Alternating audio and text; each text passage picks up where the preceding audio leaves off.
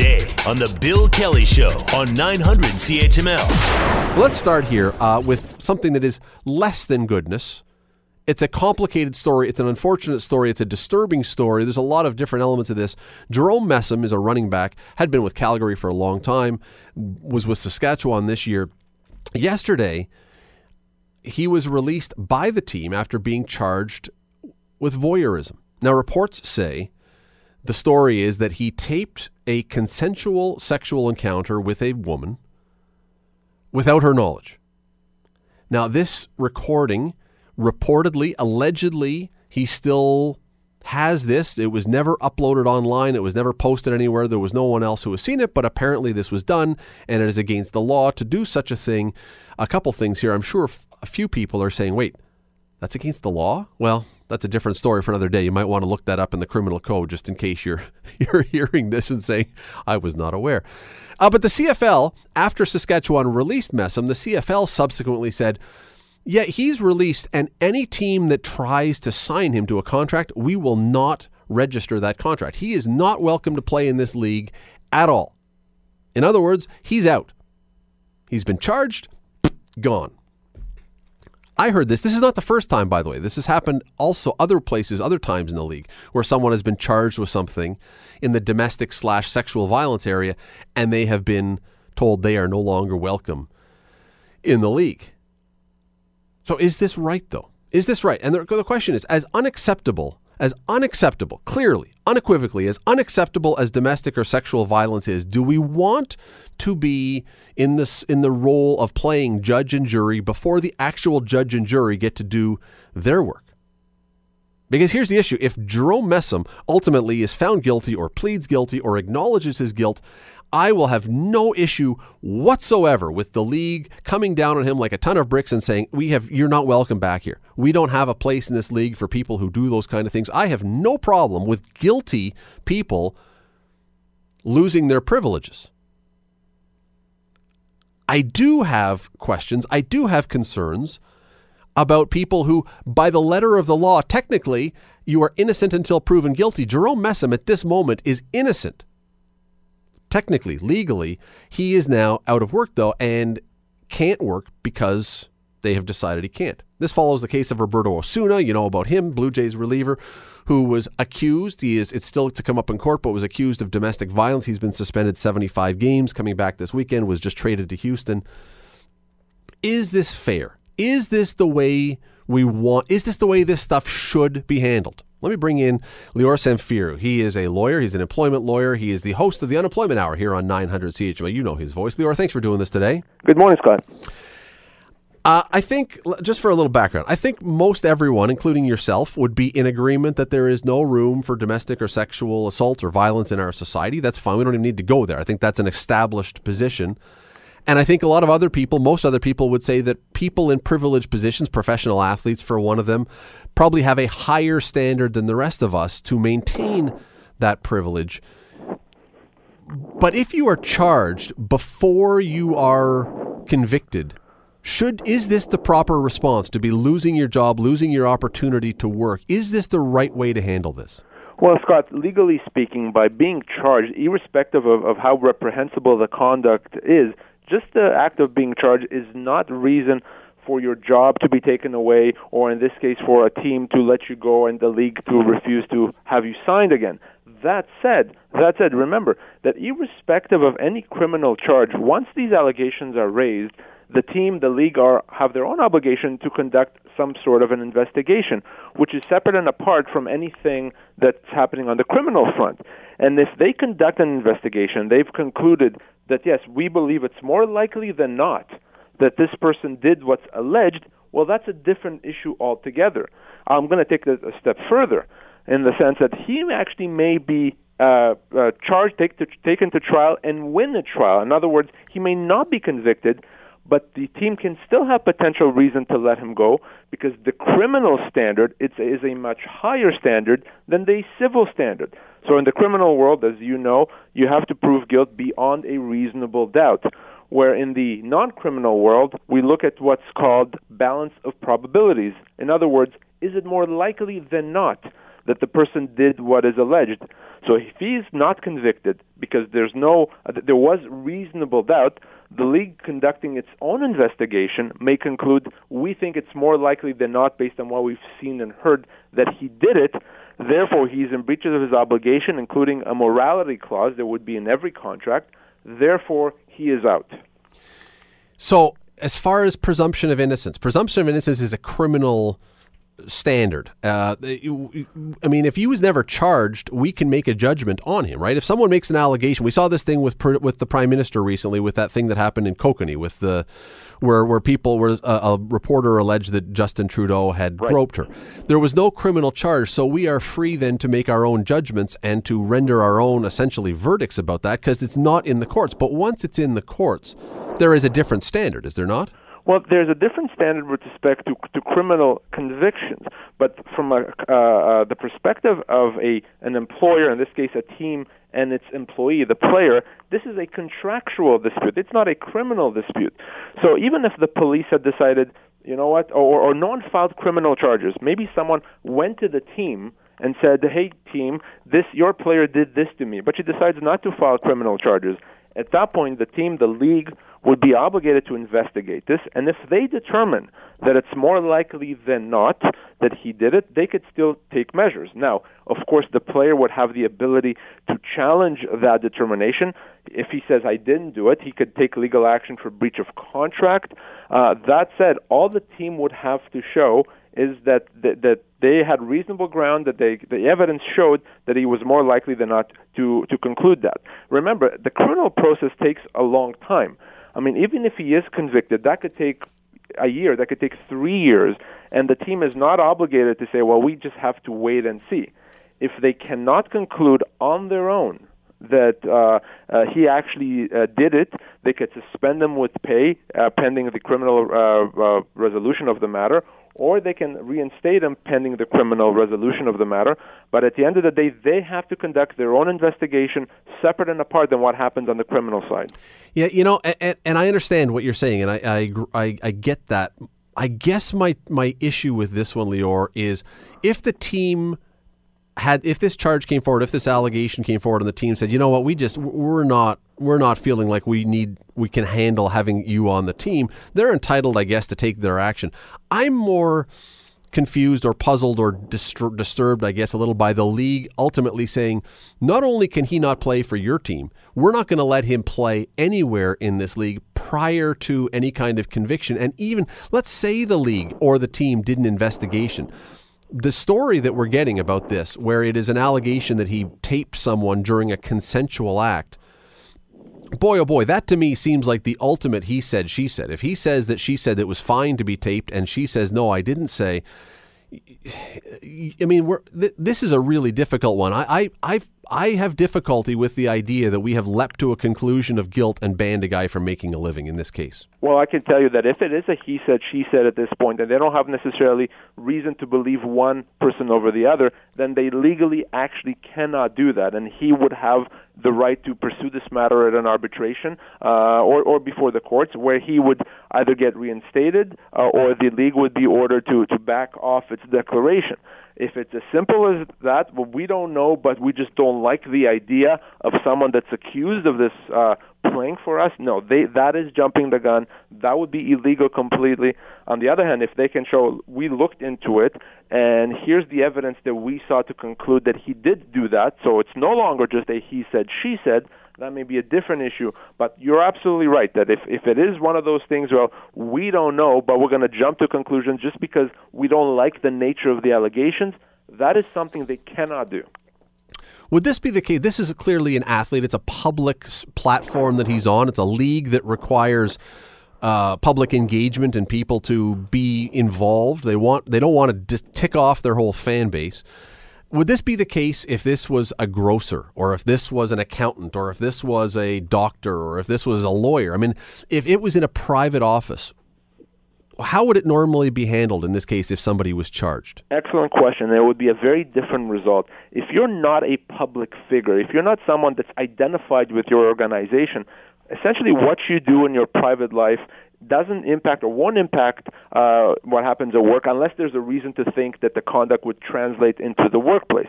So if you're working in the mailroom and you're accused of voyeurism in this way in your private life, then your employer cannot, as reprehensible as they consider the conduct to be, they cannot take any legal measure against you because of that.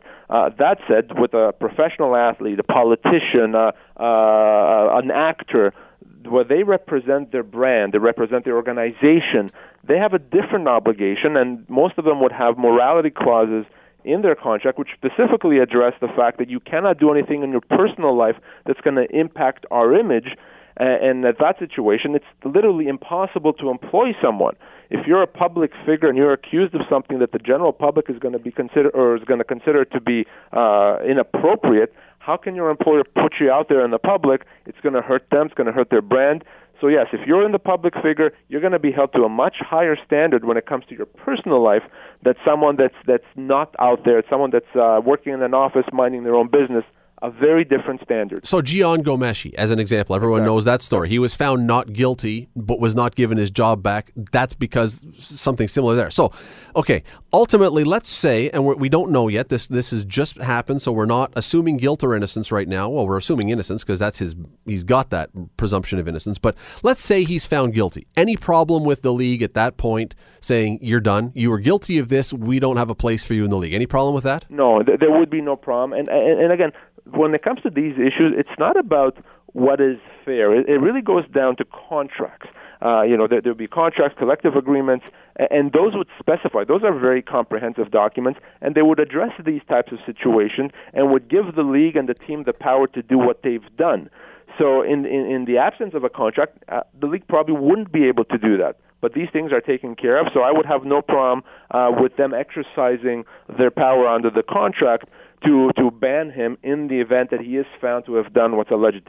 What if he's found not guilty? Does he have recourse? Could he sue the league? Could he sue the team and say, look, I was not guilty.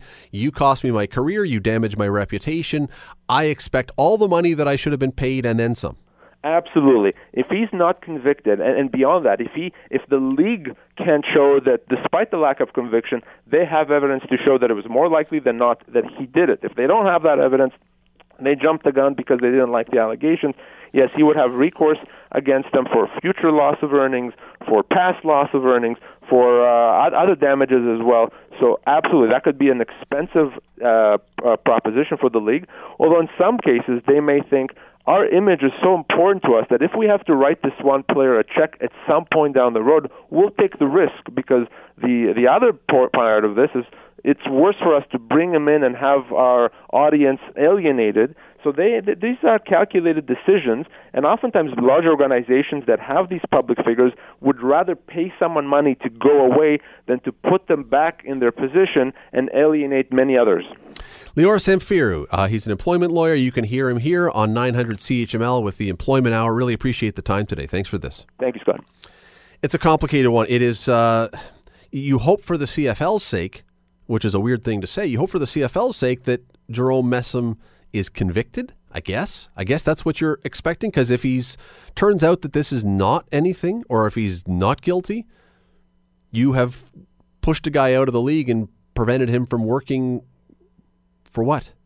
This is the danger. I think this is the danger.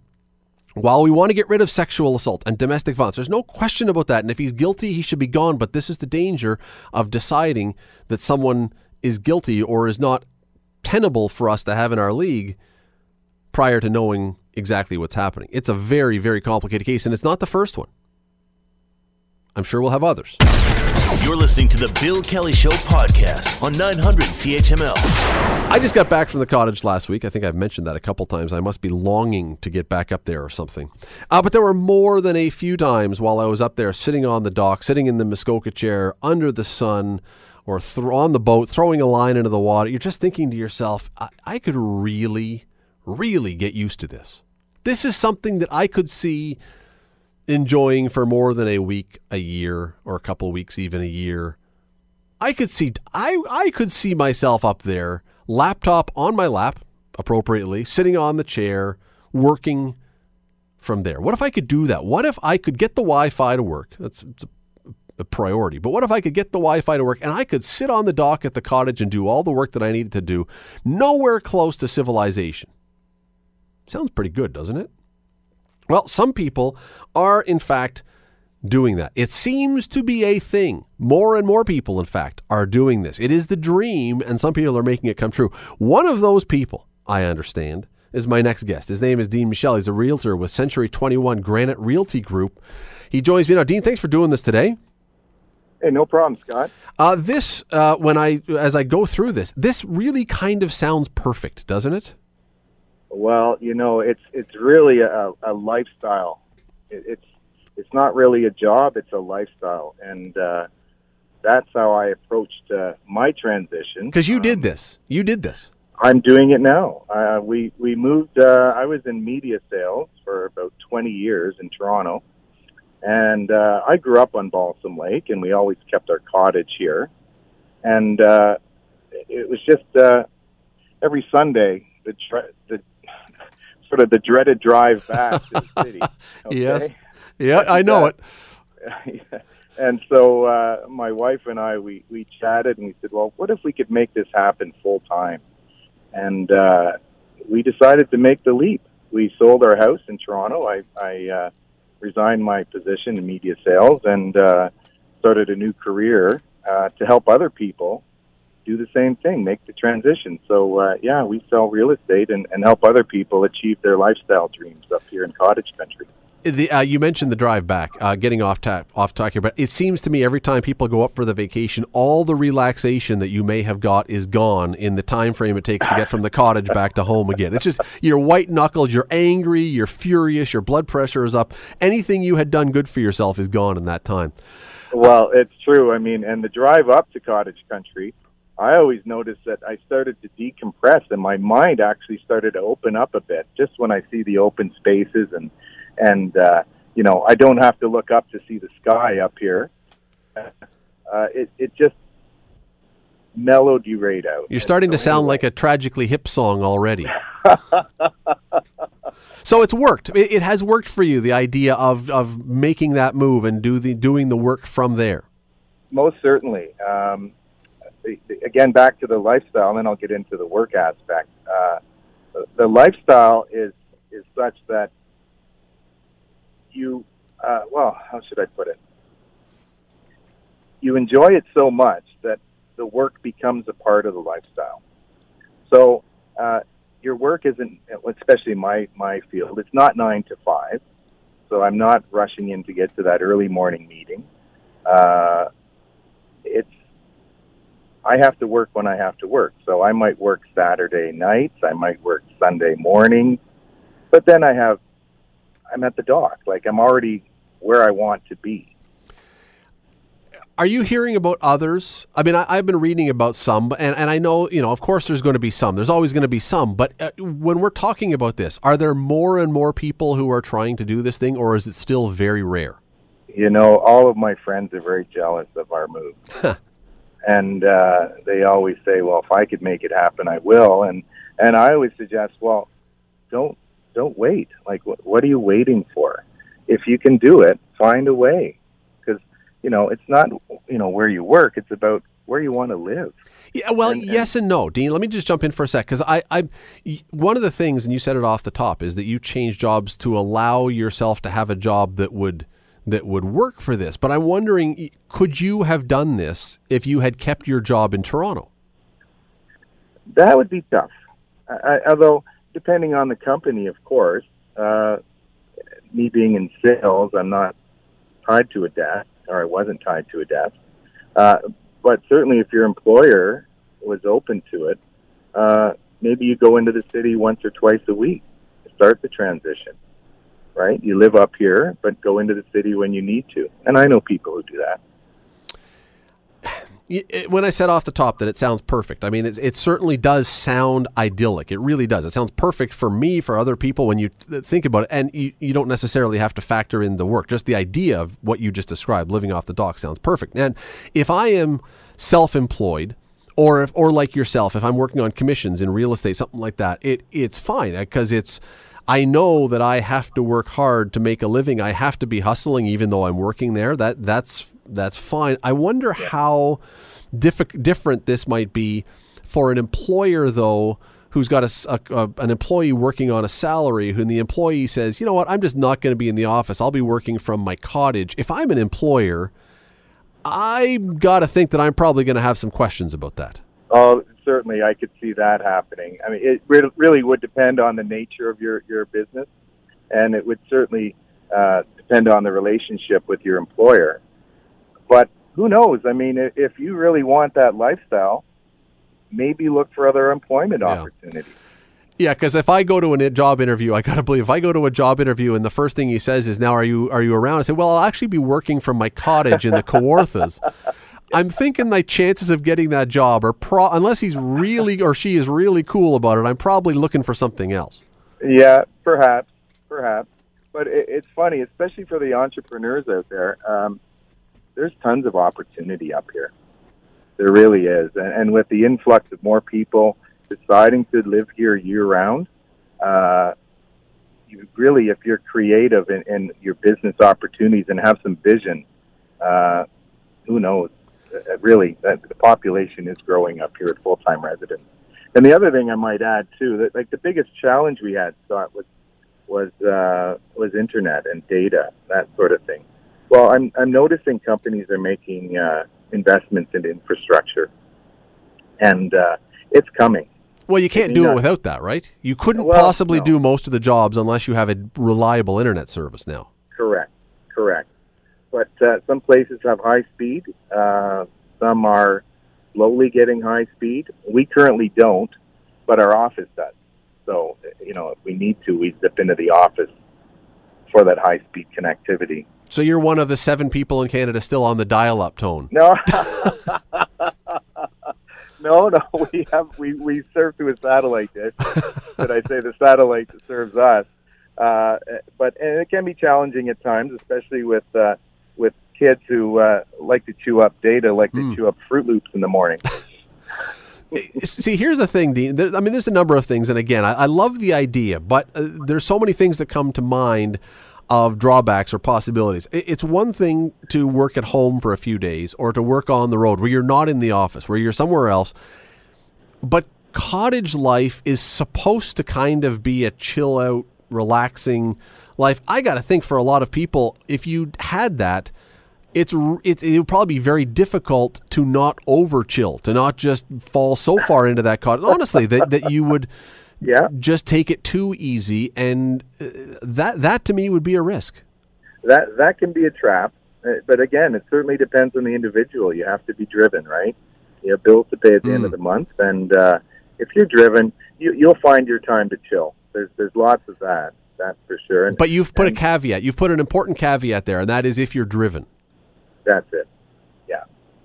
Because again, I could see a lot of people saying, you know what, I'm going to go for a quick water ski, and 4 hours later, you're still out there. Yes. Seriously. Yes, although, I have made sales calls for my fishing boat. Oh, the dream. Okay. Yeah, again, that is the dream. What strikes me, though, is you do have to be a certain type of person with a certain type of personality and a certain type of work ethic that would allow you to pull this off. Most certainly. Because when you say it's for everybody, or when you suggest it, I'm not sure it is. I really think that you would have to be a certain type of person, because the risk of basically turning it into a full-time vacation with a little bit of work when I'm feeling like it is very high. I can see that for sure. It's same as, when people started working from home, right? You had to have the discipline to not just go, oh, okay, I'm going to go watch TV or do whatever, right? You worked in the city, so you know all about the city. You know about how things work here. I was reading this morning about someplace, and I can't remember what the city was now, that's testing a 4-day work week so that people can have more time off. I was reading recently, I think yesterday, in the New York Post, that millennials are quitting in large numbers their lucrative jobs to, quote, live their best life. Now we're talking about this. I'm almost wondering, are we moving sometimes too far from the concept of, you got to work hard and then you'll vacation hard and rest hard when you do that. That has been what we traditionally have done in this society. Is that a good thing? Is that a bad thing? Are we moving too far from that? Well, some people would say the Protestant work ethic was a bit too Protestant. I mean, it's here. I'm working hard. I'm playing hard all the time. It's both. But again, that's that individual. If you want it, you have to work for it. There's no doubt about it. One other thing, I got to let you go. Because you probably got to get out fishing or sell a home from your boat or something. I'm not sure. Here's the biggest of all the conundrums for me. Here's the biggest one for me. The cottage, and I only get to go up there one week a year. We rent a place. Where's your cottage? Well, we rent a place near Bob Cajun, so right around the corner from you. Sturgeon actually. Okay. So the cottage is where I go as the place to get away from everything. It's very different from my life, so I get to go there and I relax. It's where, as you say, you open your brain and everything else. If I turn that into my office, I kind of think, well, am I not ruining that utopia then? Because now I'm bringing the office to the place that I don't want to have the office. And in time, won't I need then to go and find a different place because now I've just turned that into my busy place? I think you're overthinking it. You think so? I think so. Yeah. No, for me, I haven't found it a challenge at all that way. To get away from things, I just walk down to the dock, right? And then I go back into the office, at my home office or wherever I am. And, it's worked out fine. It really has. It is certainly, as I say, the dream for many people. Dean, really appreciate you doing this. Dean Michel, who is a realtor with Century 21 Granite Realty Group now up in the Balsam Lake area. Really appreciate it. Thanks for the time. Okay, Scott. Thank you. Look, that does sound wonderful. It really does. And maybe it's a personal thing. Maybe it's a personality thing because I think I see in myself the opportunity to really say, wait a second. I can take an extra hour here. I can go out fishing for an extra hour. I can lie on the dock for I'm a pretty motivated person, but I could see myself, and I think a lot of people could see themselves very easily. It's a lovely thing if you can do it, and if you can work hard and you can have the discipline. I could see myself very easily starting to take a step back and work a little less hard. Man, maybe that's a good thing. Maybe that's a good thing for all of us. I don't know. I'm kind of a believer in the Protestant work ethic, but maybe it's a good thing for all of us to take a step back and chill a little bit more. One other thing that I probably should have asked Dean, but was reading something this week. You may have seen the same story. Waterfront house cottage prices in Ontario are going through the roof right now. They're blaming it or crediting it, whatever, to baby boomers who are retiring and wanting to find one of those places for their retirement. If you've also got people who are looking to make a change of life, you think the house prices in Hamilton are going up and are high. Wait till you try and find a waterfront cottage with some lakefront property and a dock and everything else up there with the demand that's going on. Woo! Better have a few jobs, and then you won't have time to go to the cottage. You're listening to the Bill Kelly Show podcast on 900 CHML. If you have Discovery Channel as part of your cable package, assuming you still have a cable package, you probably know last week was Shark Week, which is their annual celebration / fear-inducing week of programming all about sharks. I mean, technically it's supposedly educational, but the underlying current is be terrified of being anywhere near the water. These gigantic creatures with razor-sharp teeth are simply waiting to rip you into shreds. Which, of course, means that the week after Shark Week and for weeks from on here, there are many people who watch who are saying, I'm not going anywhere near any water source. I don't care if it's a lake in Ontario where there are no sharks. I don't care if it's a pond. I am not going near water, and I'm certainly not going near water that I can't see clearly down to the bottom. Sharks, for some reason, terrify us. And if you think about it, it's a completely irrational fear. So what is the genesis of this? Well, let me bring on Dr. John Huber is a clinical forensic psychologist. He's the chairman for Mainstream Mental Health, a nonprofit organization that brings lasting and positive change to the lives of individuals that suffer from mental health issues. He joins us now. Dr. Huber, thanks for doing this today. Well, thank you for having me on. Why Are we so terrified of these creatures that we are never going to encounter in our life in all likelihood? Why do they terrify us like they do? Well, first of all, last week was the best, most safest week to go to the ocean because all the killer sharks were on television.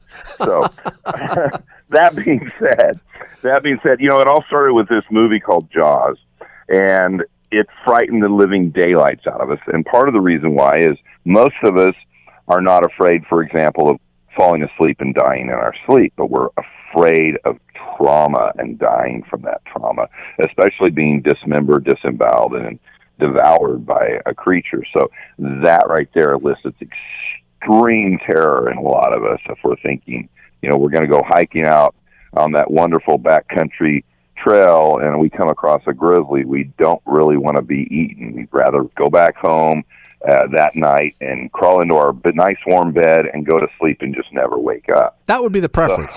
Yeah, that would be the preference. Yeah, exactly. So we've got that emotionally laden basic general feel of fear for everybody. We also have an amazing marketing man, Steven Spielberg, with the original Jaws and all the following Jaws movies. And then we have this wonderful program every summer. We have a week of let's watch sharks tear people apart, tell these gruesome horror stories. That being said, you have roughly 140 to 1 odds of actually drowning at a beach. Now, that's taking everybody into account, people who don't know how to swim and things like that. Shark bites, you have about 1 in 12 million odds of being bitten, and if you're bitten, the odds go up or go down to like 1 in 4 million that you'll actually die from that bite. Okay, so we have such an extreme statistical odds of being bitten and dying from a shark, yet we don't worry about drowning when we go to the beach. You've mentioned so many things that I want to jump into a bunch of these. Starting with let's go to the bear first, the bear idea, because I think clearly I believe you're right that none of us want to envision ending our lives at the mouth of a razor sharp animal ripping us to shreds, whether that's a shark or a bear. However, correct. I do think that there's something else to that. I think if you see a bear, you can at least see the bear coming. You see a lion, if you're in Africa, you can see a lion coming.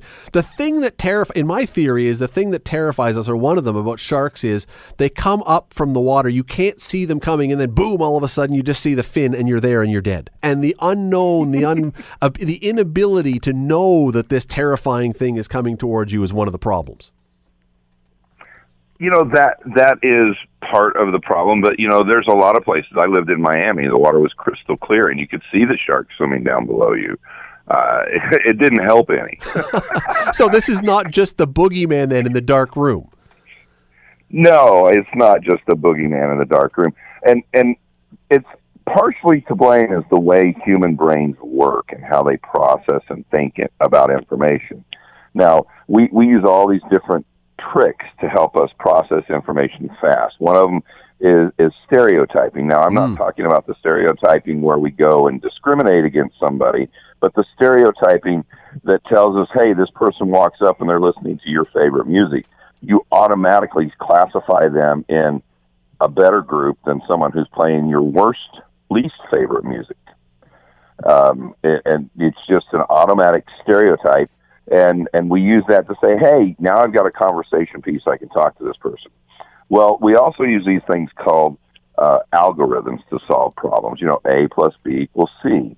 And that's real simple. But when we start getting into complex things like fear and, am I going to survive this scary movie scenario kind of thing, we don't have a perfect formula, an algorithm.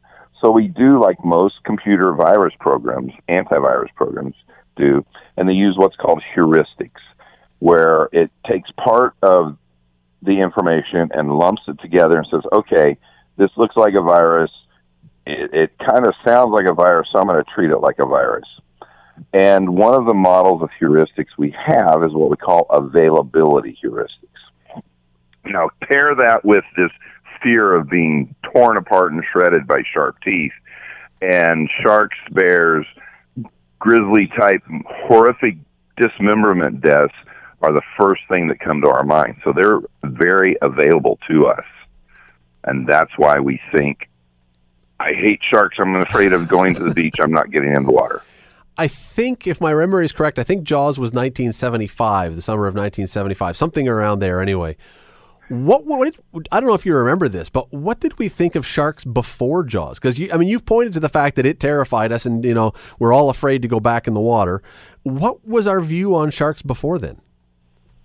Well, I remember I live in Texas, and I remember going to the Texas coast all the time before Jaws, and I was never concerned with sharks.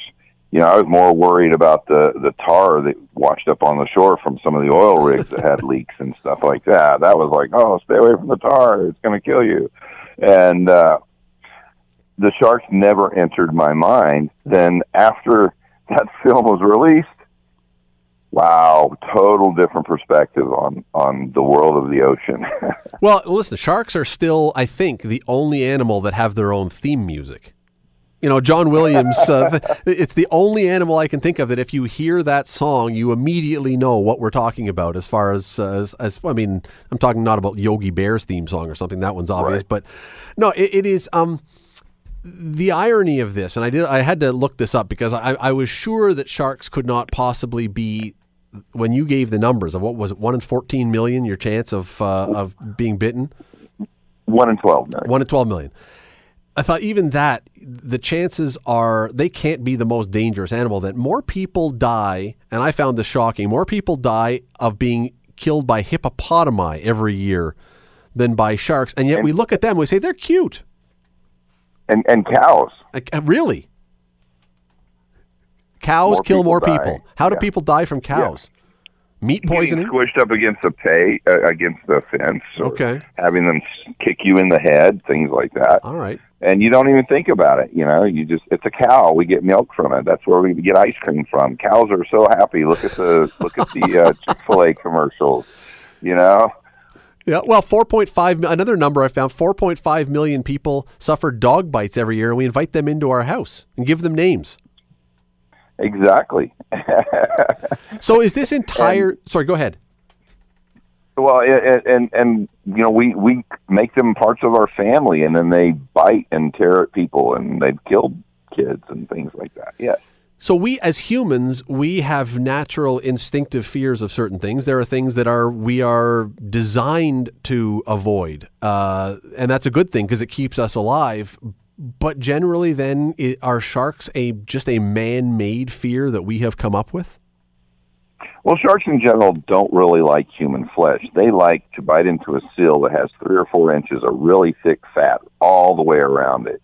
And when they bite into us, even those of us like me who are a little bit overweight, we don't have nearly 3 to 4 inches of fat completely around our body. They typically bite into our arms or our legs.